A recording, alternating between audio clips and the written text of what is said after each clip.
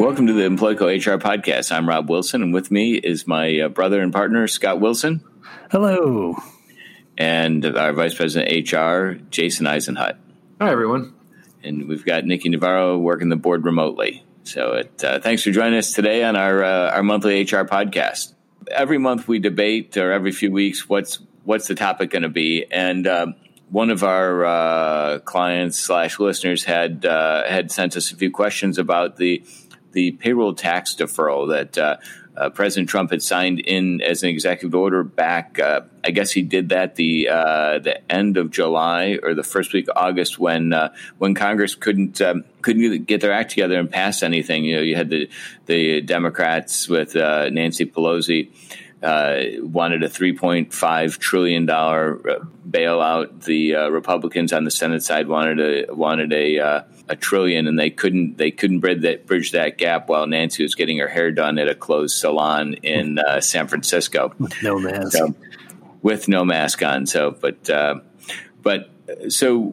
as he passed that back 6 weeks ago, it went into effect September 1st, and we've had a number of questions. And so from a timely standpoint, thought let's talk about the topic of the payroll tax deferral. So President Trump, Jason, signed that into his executive order to go into effect September 1st and it's a deferral of the employee portion of Social Security taxes.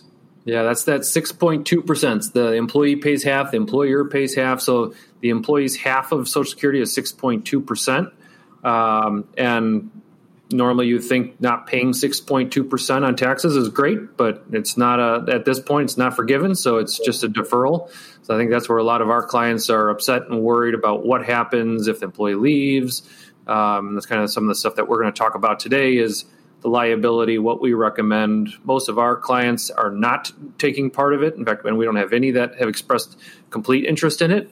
And most of the stats that I'm seeing out in the industry are most employers across the country are not going to be opting into it. So, Scott, the initial plan that when President Trump announced it was to increase your take-home pay or your net cash to employees across the country to kind of spur some more spending in the economy.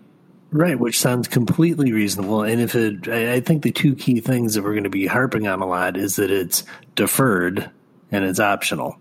And it being optional for the employer, not necessarily for the employee, but it being deferred, I mean, it's a great concept, but if it was a permanent, it would be much better.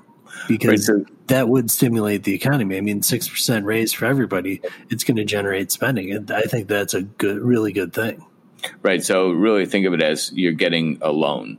Right. You're getting a 6.2% of your paycheck as a loan that you're going to have to pay back starting January 1st. So during the first quarter of 21, you're going to make 6.2% less because you're going to be taxed double from a Social Security standpoint. So he had made comments of if he's elected, he was going to convert it.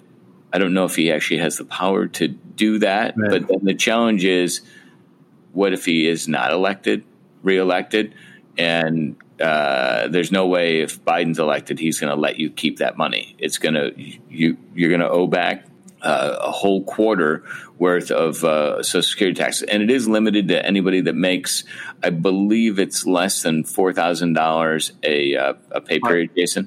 Yep, biweekly. So around $104,000 per year is what it comes out to. Right.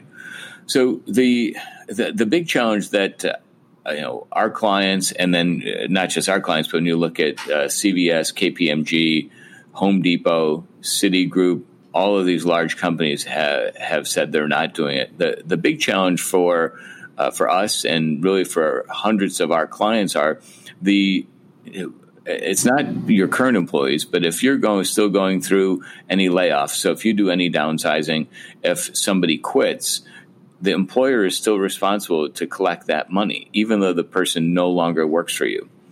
So that's your, as a company, that's your big exposure. That if you don't, if the person's not working for you anymore, you still have to collect that, or you can say try to collect it, But the IRS, right, I mean, we've had clients where they've accidentally paid the wrong person or they've accidentally overpaid someone.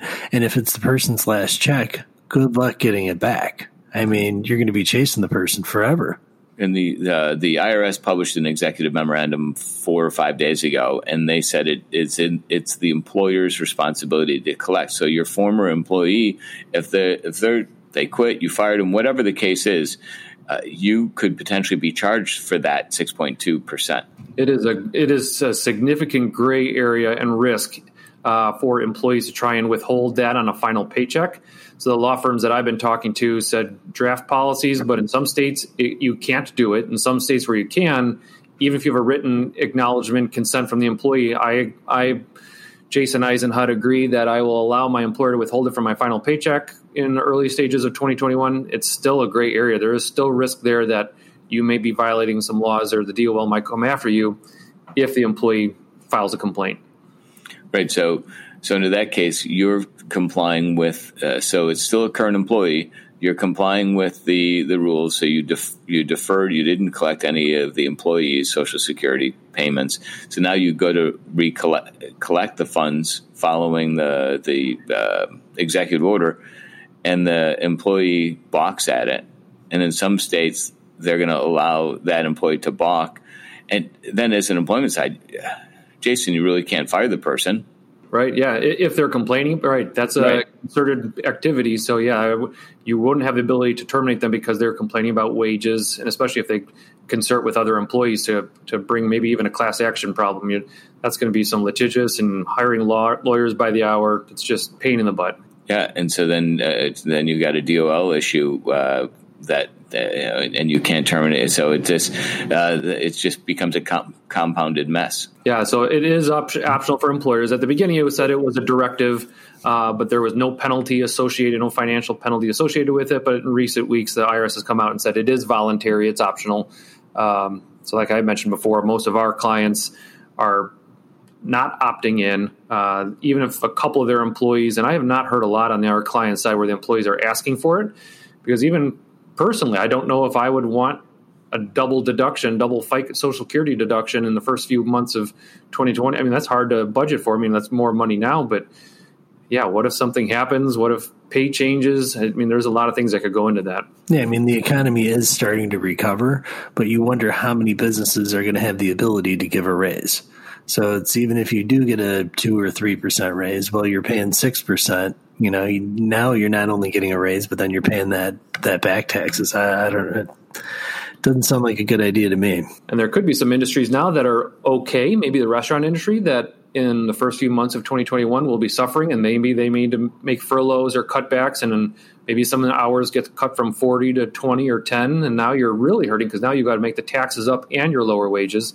Right. So it might be a tough go around for everyone. Yeah, and so interesting enough, so the military, the U.S., every member of the U.S. military, they were non-negotiable. They're all subject to the payroll tax deferral. So there's been several posts from financial advisors to military members saying, "Hey, whether you know it or not, this is happening. So you better put some money aside because start saving." Yeah, right. So wow. Yeah. So it's we're not recommending it, and it is the employer's choice. So if your employees, as a business owner, if you might be listening and your employees want to do it, it's your decision whether to do it or not. So it's the employer's. It is your responsibility to pay it. So right. Yeah, it's good that at least. I mean, the bill itself or the idea I think is a great idea. Just the fact that it's deferred that's what makes it scary. Right. So. Jason, we've got some other topics upcoming in our next few podcasts. So we're going to, it's almost open enrollment time. So I think one of our next podcasts are going to be what's your best options and workflow through to open enrollment. You're seeing, as most people are renewing January 1st, you're seeing the healthcare costs because of COVID-19 has really taken a jump. Yeah, it's interesting. So although the first maybe March through July, March through somewhere around there, a lot of elective procedures are being put off and would have saved company money. But now that COVID is really, really hammering companies on the claims costs, and it's causing problems for renewals for 2021. Yeah, so the podcasts, we have a lot of interesting topics coming up related to the podcast or the HR chat videos. So stay tuned and keep sending us any suggestions that you have, hr@employco.com. We love taking them. As Rob mentioned, this one today was actually as a result of some client suggestions and questions. So keep them coming. We'd love to have them, and it's hopefully some interesting topics coming up. And then pre-election, as this is going to be one of the if 16 wasn't extremely heated, divisive election, this one's going to be more of the same, if not worse. So one of our next podcasts as well is tips from an HR standpoint of avoiding political talk in your office. So whether you're working back in your office or working remote, you want to stay away from the political side. So we'll touch on that on our next podcast as well. But thanks for joining us. Hopefully we answered some questions for you guys on the payroll tax deferral. And happy to help. If you ever have any questions, feel free to reach out to any of us at Employco. We're on all the social medias, Facebook, Twitter, at Employco. Right, LinkedIn. LinkedIn. We're rocking on that. And Jason, info or hr@employco.com? Either one works. Yep, both will get to us. There you go. So thanks for joining us. Have a great week. Great, thank you. Thank you.